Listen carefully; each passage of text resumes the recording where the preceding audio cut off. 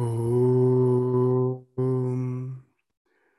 Tava Kathamritam Tapta Jeevanam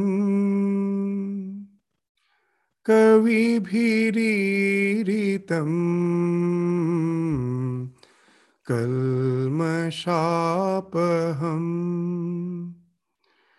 Sravanamangalam Srimadatam Bhuvi Grananti Ye Bhurida Jana.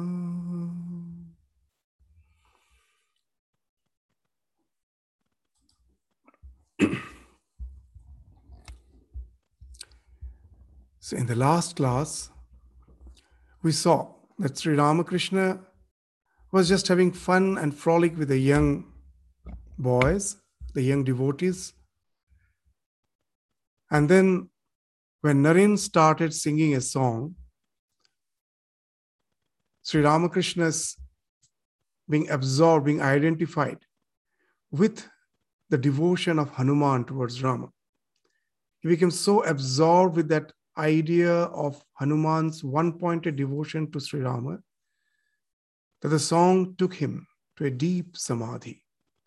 And we saw that the master, the Mahendranath, the author of the Gospel of Sri Ramakrishna, he was really astonished that how come a man who was just having fun and frolic, just listening to the song, immediately can transport himself to that high state of spiritual absorption.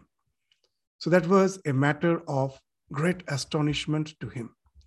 So that's where we ended our discussion in the last class. Let us proceed with our reading of the Gospel from that section onwards. As Sri Ramakrishna was singing this song, he went into samadhi. Again, the half-closed eyes and motionless body that one sees in his photograph. Just a minute before, the devotees had been making merry in his company. Now all eyes were riveted to him. Thus, for the second time, M saw the master in samadhi. After a long time, the master came back to ordinary consciousness. His face lighted up with a smile and his body relaxed. His senses began to function in a normal way. He shed tears of joy as he repeated the holy name of Rama, and wondered whether this very saint was the person who a few minutes earlier had been behaving like a child of 5. So that's the trait of a Paramahansa, that he is in no way attached to any particular trait of his personality. As we were discussing in the last class, in the Gospel, in some other place, Sri Ramakrishna says that one of the traits of a Paramahansa, of a realized soul, why a realized soul is called Paramahamsa? These terms are so significant that Ramakrishna Paramahamsa, a realized soul is a Paramahamsa, because Paramahamsa is a bird, is a swan. The swan, it is said, has the capacity that if you dilute the milk with water and just give the milk, the diluted milk to the swan will feed on the milk in such a way that water will remain. It will take just the milk. So the idea is swan has the capacity as if to take the essence and leave the water, the dilute portion out. So the Paramahansa, why a realized soul is called a Paramahansa? In this world, the essence is being projected as this world of phenomenon. So as if the essence is being diluted by this phenomenal existence, the world of name and form. They can easily relate to the essence and leave off the name and form. And that's why they are called Paramahamsa, the great swan, who is always established in the self by discriminating from the non-self. This capacity to discriminate the self from the non-self becomes so habitual for them. So they has been characterized by a swan, the way they can segregate the essence, the milk from the water. So here also we find that Ramakrishna is always as if established in the self. That's why he's the Paramahamsa. And he's like a small child. He is in no way attached to a particular trait of his personality. As Sri Ramakrishna used to say, Paramahamsa kono guner bosh noy. That he's not under the sway of any of the gunas. Generally, by seeing a person, we say he is a bit sattvic, he is rajasic, he is tamasic, the one who is contemplative, the one who is meditative, contemplative, who reads scriptures, and who tries to maintain a very calm, placid, peaceful existence. So he is sattvic. Rajasic is a bit reactive. Is always after name, fame, wealth, money, pleasure. Rajasic. And Tamasic is one who is indolent, lazy, deluded. So these are the traits we find among the human beings. A Paramahamsa is not under the sway of any of them. This moment he may appear as to be just like a 5-year-old child, restless, playing around, having fun and frolic. The next moment, he just gets absorbed in samadhi. So, Sri Ramakrishna, we will find in the gospel, so many traits he is mentioning of the Paramahamsa, that his mind is like a dried matchstick. If the matchstick is wet, however you may go on striking it, it won't lit. But if it is a dried matchstick, just a little friction will immediately inflame it. So the mind of a Paramahamsa is just like that. It needs a very little spark. Immediately, it gets absorbed in a very high state of spiritual absorption. He goes to an altered state of consciousness. In the life of Ramakrishna, that was extremely explicitly that was manifested. A little spark. Just as the context of the Samadhi came, we will find that in the life of Ramakrishna is very interesting. What to speak here, at least he was singing some spiritual song. There was no need for spiritual song. Just there are so many examples which speaks that how highly tuned his mind was. Sri Ramakrishna one day just went for a walk from Dakshineshwar to Baranagar. It's just about 1.5 to 2 kilometers away from Dakshineshwar. And his plan was to have a look of the BT road, Barakpur Trunk Road. Just for an evening walk with the nephew, and M. Mahendranath, the author of the gospel, was also with him. This incident is not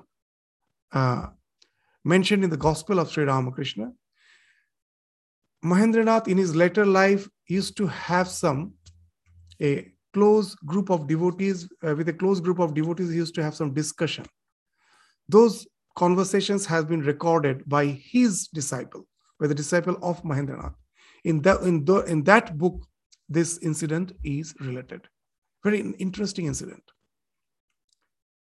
That incident is like this, that Sri Ramakrishna went for a walk, and by the time he reached Baranagar and had a look for the first time, the Barakpur Trunk Road, the BT road, he immediately went into samadhi. His nephew had to hold him. So there was no devotional song. There was no devotional conversation. Just seeing the road, he went into samadhi. And when he came back from that state after a while, what he told is something very amazing. That why he went into the samadhi just by seeing the road. If you go into Calcutta, that BT road is still there. It is a straight road with no curvature and quite wide. So for the first time, seeing such a wide, straight road, Ramakrishna went into Samadhi. Why? The idea came to his mind that this road is just like the heart of a holy person. There is no crookedness, it is straight, and there is no narrowness, it is wide. And that idea immediately took him to Samadhi. So just you will understand that how highly tuned was the mind of Sri Ramakrishna. His devotees took him to the zoo once. He was like a child. He immediately agreed. But when he went to the zoo, the first animal he saw was the lion. And he went into such a deep samadhi that all had to return. They couldn't go to the zoo. They couldn't go around the zoo. And when he returned, he just related the reason for going into samadhi. But seeing the lion is the Vahana, the carrier of Mother Durga. So seeing the lion, immediately it enkindled the thought of Durga, and the thought of the goddess immediately took him to that state. Just see that the link, the ordinary thing of the world immediately gets linked with the divine. So that's why you will find this idea of worshipping everything is there in the Indian tradition. Because the entire world is a projection of the divine. Taking a dip in the Ganges is holy. Worshipping a stone is holy because the divine is manifested in each and everything. And this is not just a mere concept. This was actualized, materialized in the life of Ramakrishna. Just see the ordinary day-to-day things could transport him to that high state of spiritual absorption. And that's the thing which AIM was looking with full wonder. You know that we most probably wouldn't have believed the scriptures if these lives were not there. These lives are the living commentary of the scriptures. And that's what we see here. The same thing we find in the life of Chaitanya Mahaprabhu and many other illuminary souls. Even in the life of Chaitanya Mahaprabhu, it is mentioned that once he was passing through a village and someone mentioned that the soil of this village is used to prepare coal, a drum which is used for kirtan. The moment it was mentioned that the soil of this village is used for making coal, that soil has some particular characteristic which enables to have a very nice coal, to make a very nice coal out of it. Immediately Chaitanya Mahaprabhu went into Samadhi. That soil, coal, Krishna, Kirtana, Krishna, Samadhi. They just link it. The moment the thought of the God comes, immediately it goes to Samadhi. In the life of Chaitanya Mahaprabhu, it is mentioned that he had 3 states: Bahya Dasha, Antarbahya Dasha, Ardhabahya Dasha, and Antardasha. Bahya Dasha, Ardhabahya Dasha, and Antardasha. Sometimes Bahya Dasha, he was like ordinary human being, talking, having food, gossiping, sleeping. That is Bahya Dasha. Antarbahya Dasha, when he was full of devotion. He was aware of the world, he was aware of the singing, and all those will overwhelm him with that devotion. And the tears would flow down, horripilations will be seen, and sometimes he will be looking like a dead person. He will be so absorbed, no sign of life will be visible. That was the Antardasha, totally absorbed in the divine absorption. So in the life of Sri Ramakrishna also we find the same thing. He was, just a few moments back, he was having fun, frolic, he was in the Bahya Dasha. He went to that Antardasha. He was in deep Samadhi. And when he came back, he was again in that Ardhabahya Dasha. The tears were flowing down. He was relating to the words of the song. A few minutes back, he was even totally oblivious even of the song. He went to such a deep Samadhi. When he comes down, again now he starts relating to the song. Emotions overwhelm him. That is in the Ardhabahya Dasha. Though he is in the world, but his focus is not on the world. It is focused totally on the Lord. So constantly we find Sri Ramakrishna is as if going from the shores of this phenomenal existence to the other shore of the absolute. Sri Ramakrishna, with a simple language, he used to explain all those things. He used to say, what's the state of the mind of a Paramahansa? It is just like, in Bengali, they call bach khela. The fish in the river, when they are playful, what they do, when the water of the river is flowing down. Now, if in a river, if you try to you see on the opposite direction, the shore, and you make it a point that, look, let me try to just swim and go just to the opposite direction on the opposite shore. You will find, if you are not experienced, if you are not trained, you will be deviated. The stream will take you far away from the shore. You will reach the other shore, but not just that a 90-degree angle which you thought, just face to face the shore, you will never reach, because the flow diverts your course, and you will start moving in a diagonal way. You will be moving. You won't realize. Only when you reach the other shore, you will realize that you have been actually drifted far away.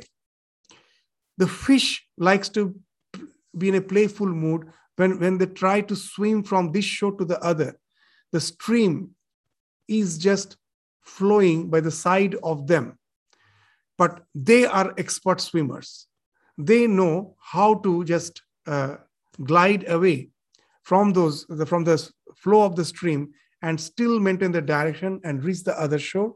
They will reach the other shore, and again they will come back. So this is known as bach khela. Sri Ramakrishna used to say that a Paramahansa like him enjoys to swim from this phenomenal existence, the absolute, like the fish going from this shore to that shore. And that's what we find is so palpably visible in his life, and that has so nicely been related by Master Mahashaya, by Mahendranath, in the Gospel of Sri Ramakrishna. So now let us just proceed. The Master said to Narendra and M, I should like to hear you speak and argue in English. After coming down, again, he's normal. Now seeing Mahendranath and seeing Narendra, he knew both of them are educated in English. They were in university, Calcutta. They were the products of Calcutta University. And he knew that they are quite good in English. So he wanted to hear them speak in English. He knew nothing of English, but he was curious like a child. So I should like to hear you speak and argue in English. They both laughed, but they continued to talk in their mother tongue. It was impossible for M to argue anymore before the Master, because his ego was totally shattered in the first meeting itself. So he made it a point never to argue in front of the Master. Though Sri Ramakrishna insisted, they did not talk in English. So here we will just as a funny fact, we should let you know that Sri Ramakrishna did knew a few words in English. It has been found that he had a vocabulary of about 12 English words. It so happened that once Narendranath, in the presence of Ramakrishna, was talking with someone else, was having a conversation with someone else. And in the process of conversation, suddenly Naren told something which is very interesting. What he told, that a philosopher, after reading philosophy, becomes a learned fool. It's a very interesting term, a learned fool. And then the search for religion begins. A philosopher, after reading philosophy, becomes a learned fool, and then the search for religion begins. Now, Ramakrishna never understood English, so he asked someone to translate that what Naren said. Please translate. So it was translated to him in Bengali. And then we find in the Gospel it is mentioned, Ramakrishna in English is just saying to the one who have translated him, thank you, thank you. So in English. And all had a very peal of laughter, saying Ramakrishna speaking, thank you, thank you. And not only that, another English word which we know Ramakrishna knew is the damn. That we say damn fool, the damn he knew. It's very interesting. He used to relate a very funny story with which is related to this word damn. What's the story? That a barber was shaving the head of a rich person. And as he was a bit careless, accidentally there was a small, mild bruise, a cut. And for that cut, that person whose head he was shaving, he just shouted out in English, damn. And now this barber immediately stopped shaving him and told, you have to tell me that you have to just tell me the meaning of this word damn. He told, it's nothing, you continue. And then he told, no, you have to tell me the meaning. Then he told, oh, it's nothing, it's something very silly. Just you please continue.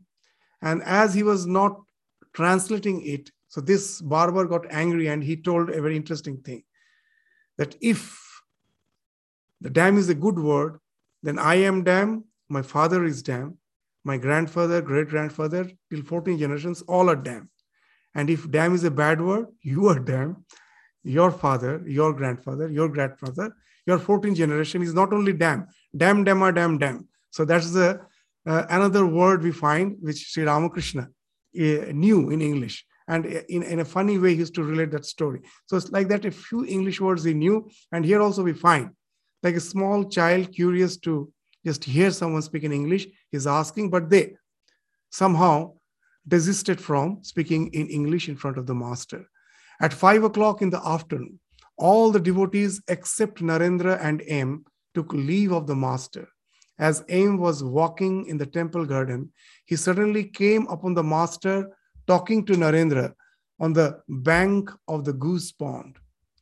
Sri Ramakrishna said to Narendra, look here, come a little more often. Come a little more often.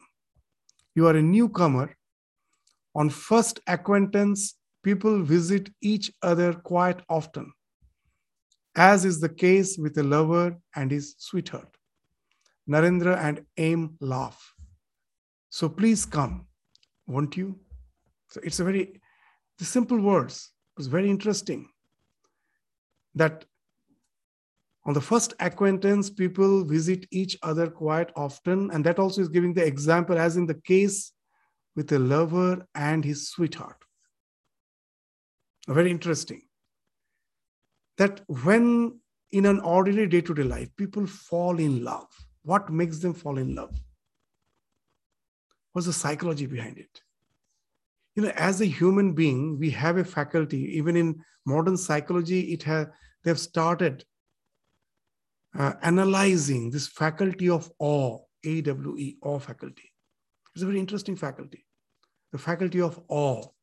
We all have.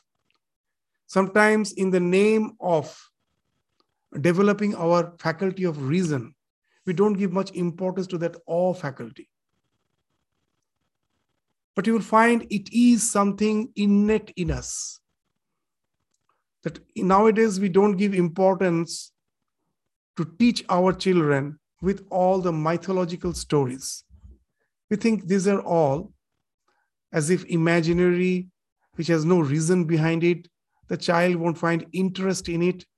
They will ask 1,000 questions. So we desist. There's no need. Let him be rational. Let him be a man of good intelligence. These stories as if have no importance in their life. And we generally never teach them, desist from teaching all these things. But have you noticed one interesting thing? Where the child comes back from school, throws the school bag, opens the TV or the screen, and what he relates to? All sorts of imaginary characters, Batman, Spider-Man. So you desisted from teaching him the mythological characters, but what he's doing? And he's so hooked. You ask him to come to the dining table for food, he's not willing. Even doesn't have the time to open his school uniform, keep the things properly, just gets hooked to the screen. Why? The same faculty of awe. That when a child sees an imaginary character doing things which the child cannot do, immediately it gets identified with it. It tries to overcome the limitation by identifying with that character, and that gives that sensation of awe. You will find that even the shop in all the shops know that the child has that tremendous awe. So you will find that the children's all the dress will be tailored in all those characters, the style of the character's dress. There is a big S written on the chest with a triangle like a Superman, and all those things we find. Why? The child wants to identify himself with that character, wants to dress like him. Why it happens? To be spiritually, to just relate to it spiritually, that we, the essence of our being is something unlimited. It says you have no limitation. There is no death for you. There is no decay for you. There is no such locality within which you are limited. That's what it is constantly saying. You are non-local. Now that's the ego which is finding expression through our body-mind complex. And we take the ego to be the real, that as if this body-mind complex is as something infinite without any limitations. That's what we start feeling.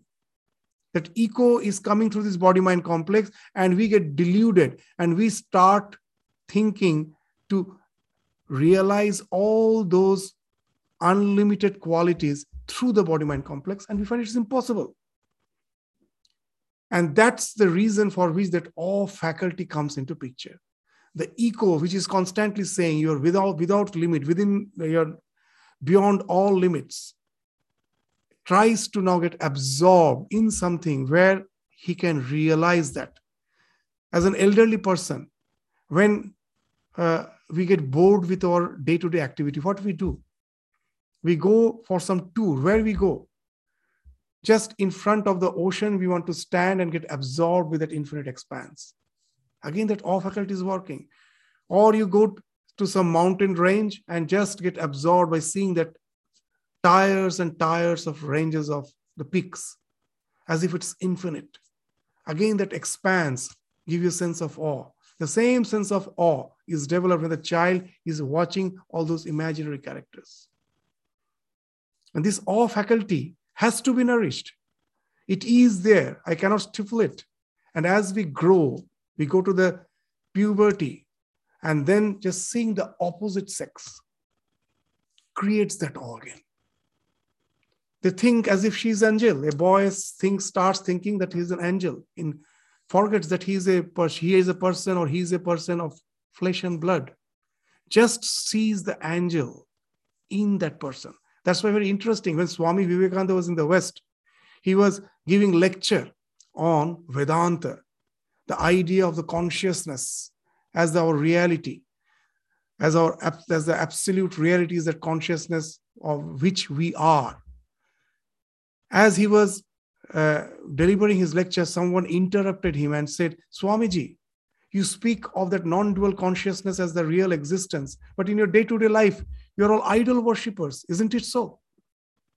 You worship idol. Swamiji never answered the question directly. What he answered was something very interesting. He told, yes, I am idol worshipper. Isn't it that true that you are also an idol worshipper? He told, me? How come we are idol worshippers? We never worship idols. Then Swamiji jokingly told this, why you young man, don't you kneel down in front of a young lady and say you are angel? Isn't it an idol worship? Is she really an angel? Just see what he's pointing, that infatuation is the product of awe, where we think the other person as angel. And that's where the question of lover and his sweetheart comes. At the beginning, this awe faculty, what it does, it shadows all the negativities. What are the positivities I see on the other, that get highlighted. And that makes us more close. That's the thing. We find that they are meeting more often. But as the relationship develops, we find in the course of time, the infatuation has gone, and now the negativities become quite palpably visible. And now the relations are no more that intense. It becomes some superficial or habitual. Just we have to stay together, we stay together, it becomes something habitual. And that's why this awe faculty leading to all the worldly love and at last leading to the habitual relationship is being termed as fall in love. We never rise in love, we fall in love. Because at last you find it has taken you nowhere. You are as if deluded by that awe faculty. See, Ramakrishna here is giving an example, is a wonderful thing. The same awe faculty, if somehow by the divine blessing gets directed towards a spiritually illumined soul, then a wonderful thing happens. Just the opposite thing happens. See, in our ordinary life, we make the image of an angel, and at last we find the object of my love is an ordinary being. And here something opposite happens. When I have not met any illumined soul, I've just read the scriptures, and reading the scriptures, I just visualized that what a person of realize would be, can be. And I make an image. Know it for certain, unless you see a realized soul, that image is going to be absolutely imperfect. As in our scriptures, it is meant, Shiv Gorte Banor Gora. Means in our attempt to make the image of Shiva, at last we make the image of a monkey. Shiv Gorte Banor. Banor is monkey. So here, when I see this realized person, then I realize that actually, with all my imaginations, what I thought of spirituality is just like making, in my attempt to curve the image of Shiva, I have curved the image of a monkey. Now I realize that what real spirituality is, what samadhi is, what bliss is. And now what happens? All the wrong ideas which I had about that sublime state of high spiritual existence, all those wrong ideas starts falling off. And I just see what the genuine spiritual life is, which is everything is positive. He is made of Vishuddha Sattva. There is no tinge of impurities in that character. And now what happens? Actually, the initial love was superficial. You will find the more you get acquainted with that type of person, the love is becoming deeper and deeper and deeper. It's just the opposite than the ordinary love. So in this type of love, it is the rising in love, not falling in love. Very interesting. When Swami Ashokananda, he was in his 70s, he was in San Francisco. He was a wonderful Swami. So young students of the university was very much fond of him. Whenever they used to get time, they will come and have a chit chat with the Swamis. And one day, one of those who is to come, those young children, this college students, the boys, the girls, they used to come. So one of them told, Swami, it seems that we have fallen in love with you. And Ashokananda's reply was wonderful. Immediately he told, it's good that you love me. But know it for certain, you can never fall in love with me. You have to rise in love with me. So here also, you will find this simple sentence. Actually, that's what it is indicated. That look here, come a little more often. You are a newcomer. On first acquaintance, people visit each other quite often, as is the case with a lover and his sweetheart. Here also that original awe faculty is working. Naren is bound to come often. And Ramakrishna is also insisting that, knowing very well that though he's saying it's like the case of a lover and sweetheart, knowing very well this love is not going to take either of them spirally downwards. None of them. All our so-called human love takes us spirally downwards. So this is the love which will take us spirally upwards. And that's why he's insisting, come often. So please come, won't you?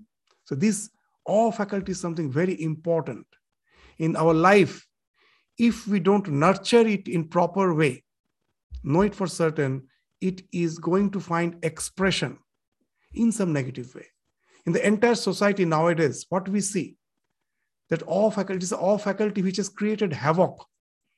All the religious fundamentalism is actually a result of this awe faculty. How? You will find sometimes we have an idea that those who go for destruction, like the suicide bombers, sometimes we have an idea that most probably they are from a very, very poor family. They have been lured by wealth, that if you become a suicide bomber, your family will get this much of money. But it has been found in many cases, not all, in many cases, that's not the story. They're highly qualified, highly established in their so-called the worldly life, highly established, highly qualified.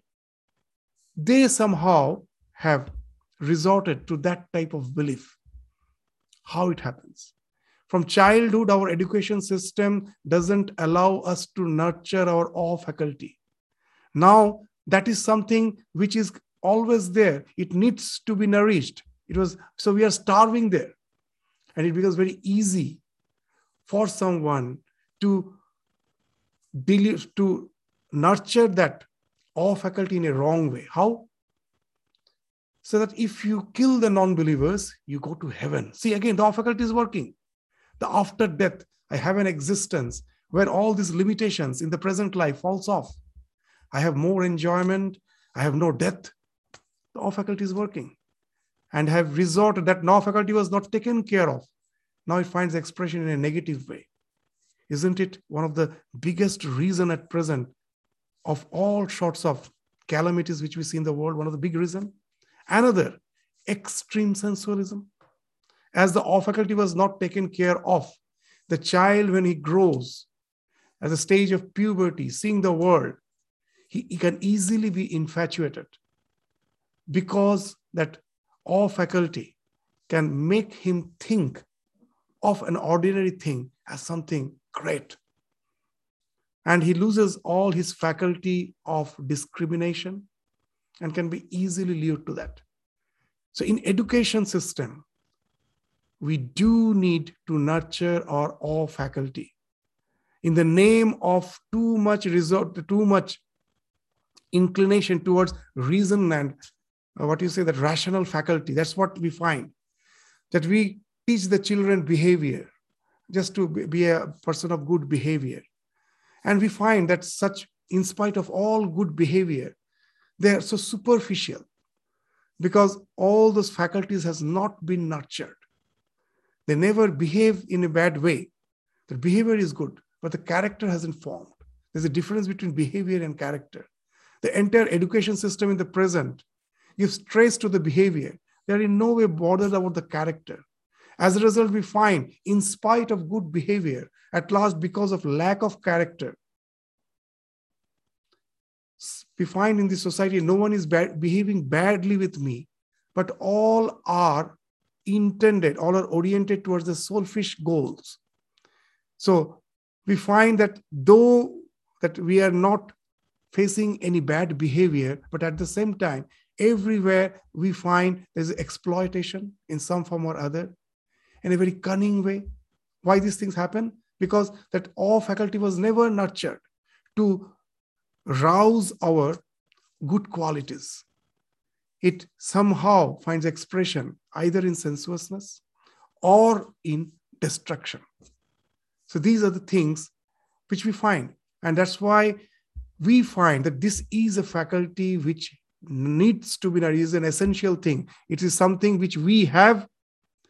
It cannot be starved. If you starve it, it will try to nourish itself in some way or other. So we should have a scientific process to nurture it in such a way, and that only way is resorting to the collective, all this ethos which has developed through generations.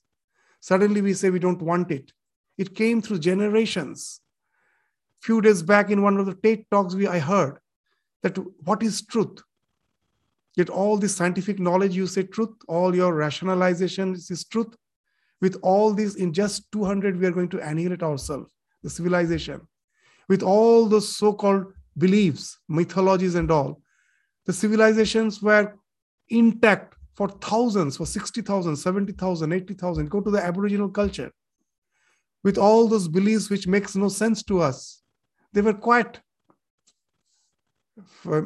happy with their life, and nothing was there to annihilate their existence. For so many years, they were just happy with their life. And suddenly we find with all our knowledge in 200 years, we are in the brink of annihilation. So those things do have meaning.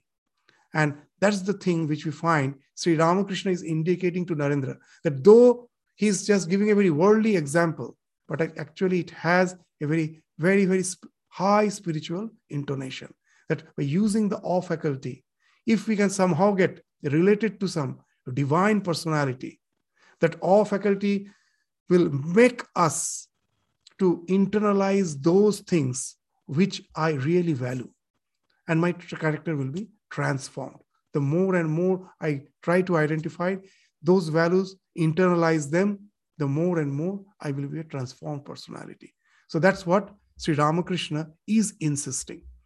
Narendra, a member of the Brahma Samaj, was very, very particular about his promises. Oh, yes. He said with a smile, as Ramakrishna asked, that come often, won't you? So now Narendra in Brahma Samaj has taken a vow that I should never speak untruth. I should never give someone false promises.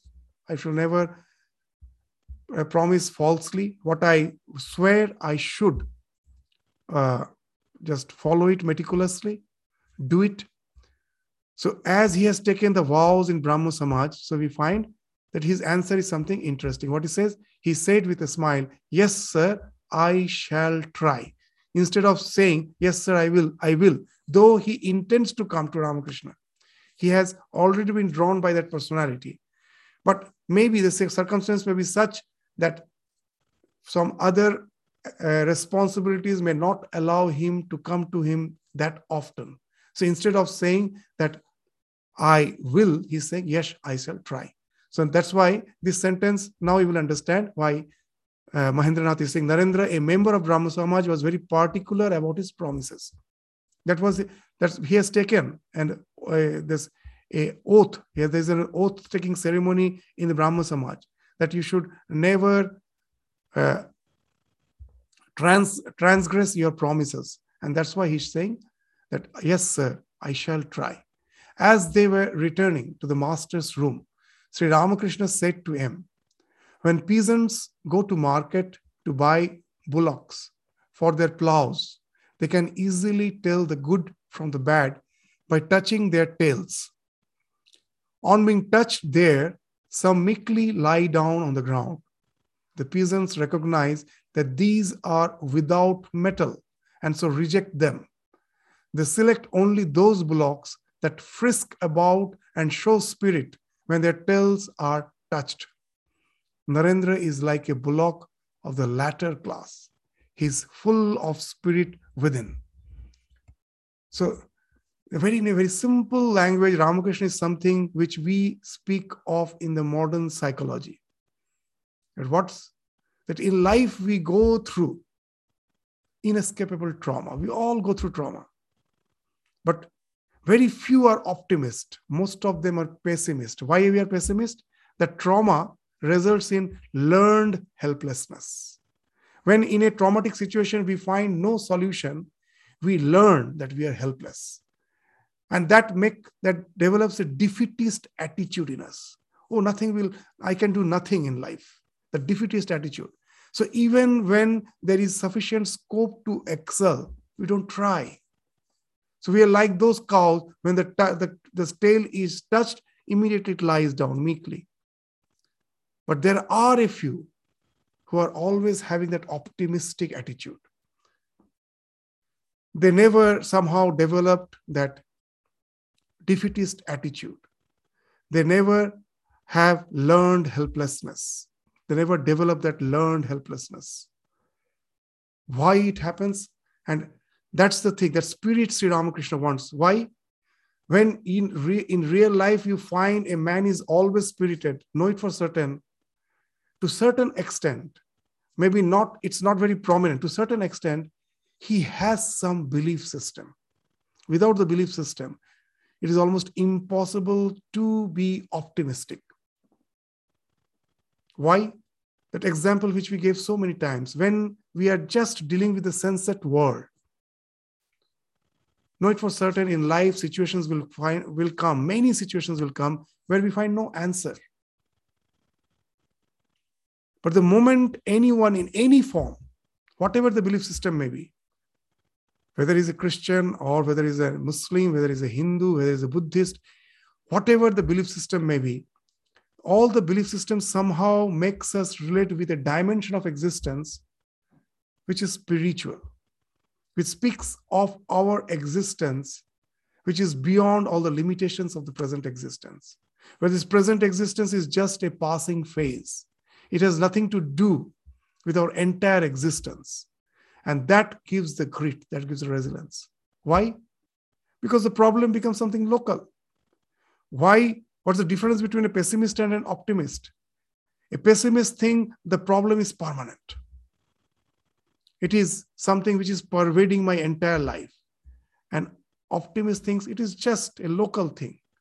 It's in no way going to affect my entire existence. And it comes from the belief in the spiritual dimension of existence. From that comes this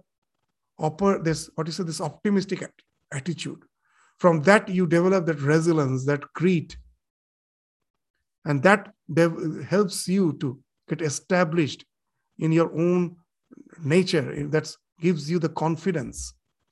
So now you will find that seeing that spirited nature of Naren, Ramakrishna can easily infer the spiritual bent of his mind. And that's why, now let us read this line again, that why he is considering Narendra to be a man of metal, because he has that spiritual inclination, that he's always aware of the spiritual dimension of existence, which give him that strong resolution to just transcend all the limitations of life and always be positive. So when peasants go to the market to buy bullocks for their plows, they can easily tell the good from the bad by touching their tails. On being touched there, some meekly lie down on the ground.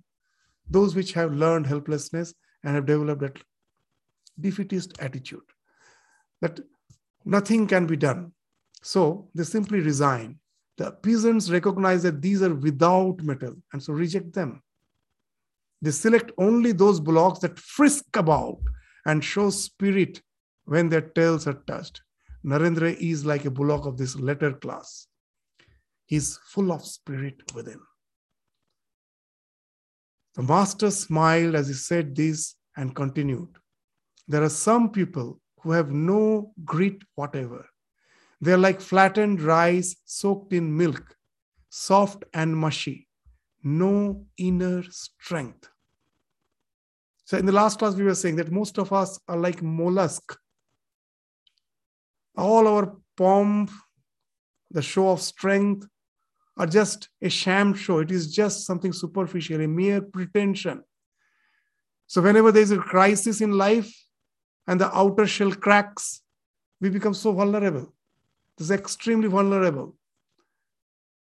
We are appearing as a vertebrate, but we are like mollusk. There is no grit within. They are like the flattened rice soaked in milk, soft and mushy, no inner strength. All the strength is just a mere pretense, a mere appearance. But those who are that spirited, those who have that faith system, the belief system, nothing can swerve them from their goal, from their purpose of life. So that's the thing Sri Ramakrishna is indicating. It was dusk. The master was meditating on God.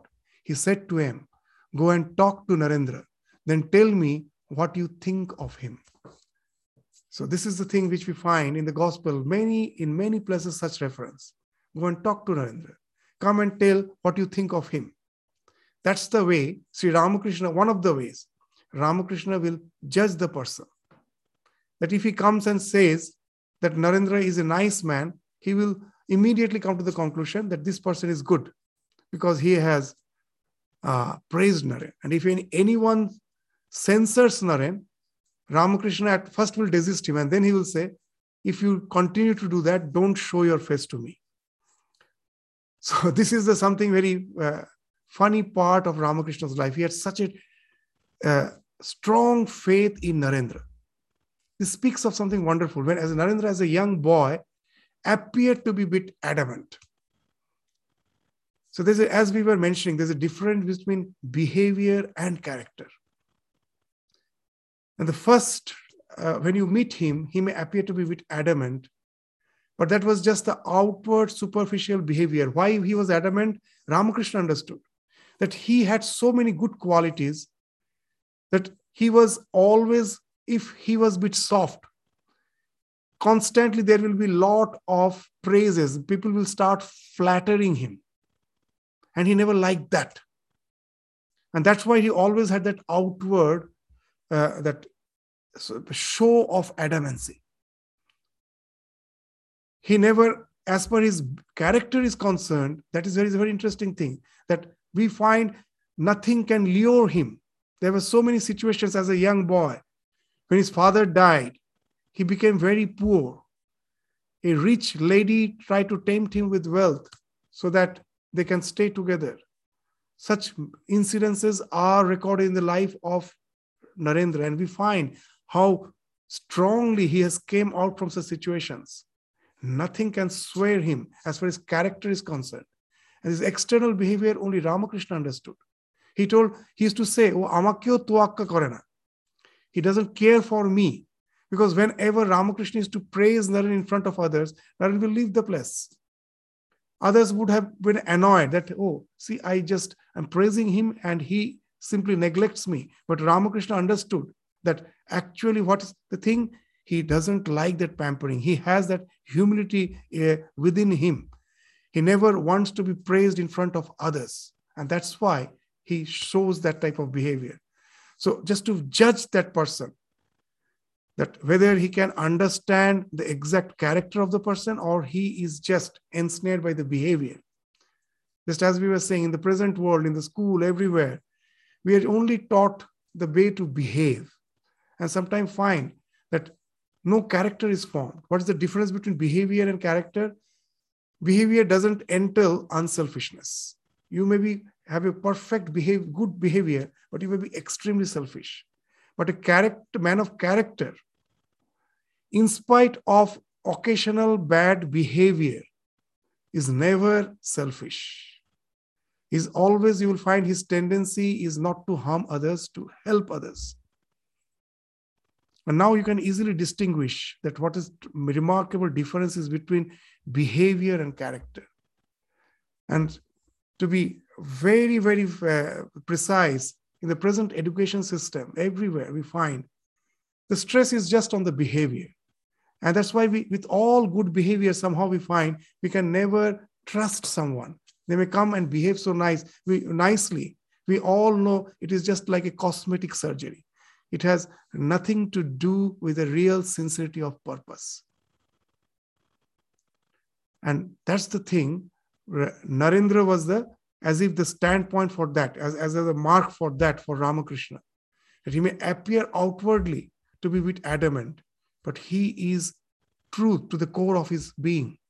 And so if anyone can recognize that, Ramakrishna immediately is to appreciate that person, that he is in no way fooled by the behavior. He can relate to the person as per his character is concerned. So go to talk to Naren and then come and tell me what you think of him. That's very important.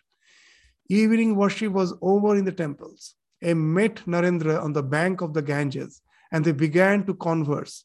Narendra told Aim about his studying in college, his being a member of the Brahmo Samaj, and so on. It was now late in the evening and time for Aim's departure. But he felt reluctant to go and instead went in search of Sri Ramakrishna. He had been fascinated by the master's singing and wanted to hear more. At last, he found the master pacing alone in the Nath Mandir in front of the Kali temple. A lamp was burning in the temple on either side of the image of the Divine Mother. The single lamp in the spacious spacious Nat Mandir blended light and darkness into a kind of mystic twilight in which the figure of the master could be dimly seen. What a nice description. Means such descriptions even if we can use for our own visualization, our meditation. A man of realization like a lion who has broken from the cage. That's what the example will be given. Is moving forth up and down, nothing to bind him, a free soul. Just imagine that in the Yoga Sutra they say, if you cannot meditate on something very subtle, why not meditate on the heart of a realized soul? So this all helps us to meditate to the heart of a realized soul. Just think Ramakrishna pacing up and down the Nat Mandir in the twilight hours, that it gives a sense of that wonderful, that mystic twilight which has been spoken of. It gives a wonderful sense of spiritual transformation. And that way the gospel is really wonderful. Just reading itself can be a wonderful contemplation. M had been enchanted by the master's sweet music. With some hesitation, he asked him whether there would be any more singing that evening. No, not tonight, said Sri Ramakrishna. After a little reflection, then as if remembering something, he added, but I am going soon to Balaram Bose house in Calcutta. Come there and you will hear me sing. M agreed to. Master, do you know Balaram Bose? M. No, sir, I don't. Master, he lives in Bosepara. M. Well, sir, I shall find him. As Sri Ramakrishna walked up and down the hall with M, he said to him, let me ask you something. What do you think of me? So this is an interesting thing. M remained silent. Again, Sri Ramakrishna asked, what do you think of me? How many anas, how many pens of knowledge of God have I? So this is the thing, very important. It may appear that as if Ramakrishna is in want of self-approbation. No. Actually, we find even in the Bhagavad Gita, it is mentioned that it is very difficult to understand, to really realize the qualities of a realized soul. We most of the time take him to be an ordinary being. In Bhagavad Gita, there is a sloka, which indicates that avyaktam vyaktim apannam manyante mam abudhaya. Those who are ignorant, they think me to be an ordinary being. Just to really relate to the spiritual qualities of a spiritual person, to a certain extent, we should be spiritually uplifted. Just Sri Ramakrishna, as he used to say, only a jeweler can recognize a precious stone. There was a stone on the bank of a pond.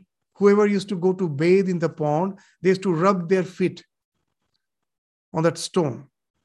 To cleanse their feet, they used to rub on it. One day, a jeweler came and recognized that it is not an ordinary stone, and it was a precious jewel. And immediately he took it to make some jewel out of it. So what's the idea? That only the jeweler knows the jewel. So if he finds that he has already started recognizing the real qualities of Ramakrishna, not judging him by the fun and frolic he has with the young man, but his spiritual qualities, that actually will enable Ramakrishna to know that the spiritual essence of M, of Mahendranath. So that's why he used to ask. He has to ask this question many times. He's asking to many of the devotees, what do you think of me? How many anas of knowledge of God have I? M, I don't understand what you mean by anas. Anas means pence.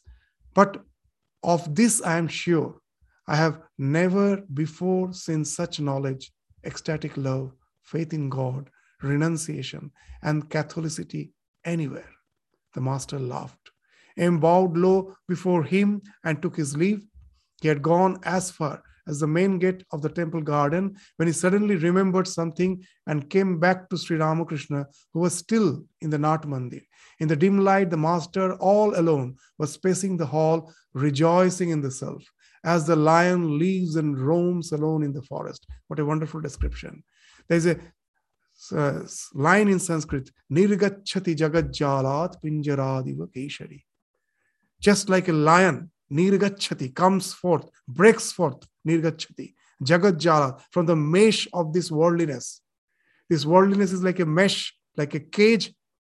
A lion has just break through it. Nirgachati Jagat Pinjaradiva Keshari. Just like the lion encaged in a cage, the way with its strength it comes out. Similarly, a man of realization comes out of this mesh of worldliness with the strength of his spirituality. And that's the example he's giving. In the dim light, the master, all alone, was pacing the hall, rejoicing in the self, as the lion lives and roams alone in the forest. In silent wonder, him surveyed that great soul, master to him. What makes you come back? Him, perhaps the house you asked me to go to belongs to a rich man. They may not let me in. I think I had better not go. I would rather meet you here. Master, oh no. Why should you think that? Just mention my name. Say that you want to see me. Then someone will take you to me. So it's a very simple sentence, but let us take it spiritually. That many people believe in stars, wearing so many stones, that such and such star can harm me. Since someone asked Vivekananda, do you believe in all this astrology? Swamiji never denied. He told, maybe it's true. But don't you believe that the Lord is even governing over those stars? If Lord is there to govern over the stars, why should I be so much bothered about these stars who may hinder my life? If I get hold of the Lord, He can take care of all this so-called the stars and others which may be a hindrance in my life. So take the name of the Lord. All the path will be cleared. There's a wonderful song in Hindi. Janaki Nath Sahaya Kare Jab Kon Vigar Kare Tero. The Janaki Nath, when Rama, the Nath, the Lord of Janaki, means the Lord Rama, if he is in your favor, who can destroy you? If he is holding you, no one can destroy you. And the next line is Suraja Mangala Soma Bhrigu Sutta. These all the various stars which we feel sometimes can come on our way and obstruct our path of progress. The Suraja, the sun, this Mangala, the Mars, and all those that we have those who believe in astrology, they all will be calculating all those things. That how the Shani is crossing over the Mangal and what it's going to have this impact on our life. So for him, this all, the Suraja Mangala, Soma Bhrigu Sutta, Buddha or Guru, Varadayaka, they all will bless you once you take the name of the Lord. They will all open the way for you because he is the Lord of all. So if that Swamiji is not denying astrology, he said they may be true, but I'm not bothered about them because after all, the Lord, who is the Lord of the entire universe, once I resort to him, he can take care of me. Why should I just go on believing in all this astrology and waste my time in just pleasing them? If I have to please anyone, let me please the Lord, who is the Lord of the entire universe. And that's what here the master, though is literally it's meaning Balaram Bose, but that's what spiritually also is true for all of us. Why should you think of that anyone may not allow you? Just mention my name. Just mention. Say that you want to see me. Then someone will take. Those who are actually not allowing you, they will take you. So the Suraja Mangala, they become Sahaya once you take the name of Lord. So it's a nice, with one story we will end. That's the discussion that Rama, that last class also we related that story.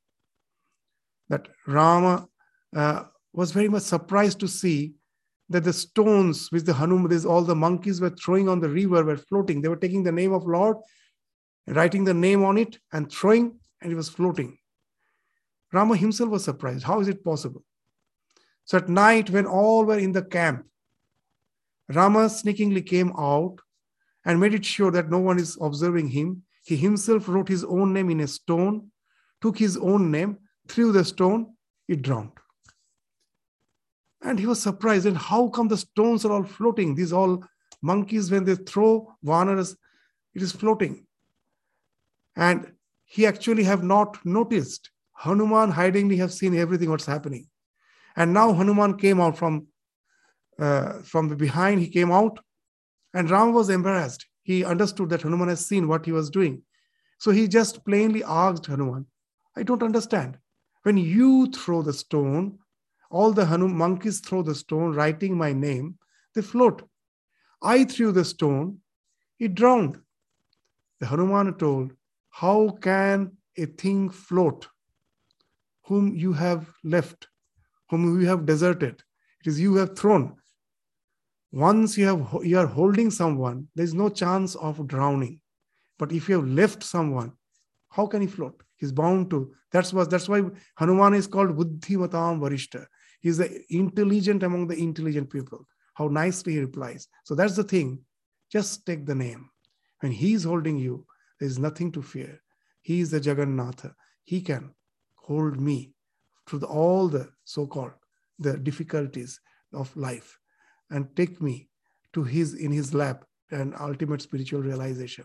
So that's the thing we can understand. In that all the sentence of the master, let us take it as mantra.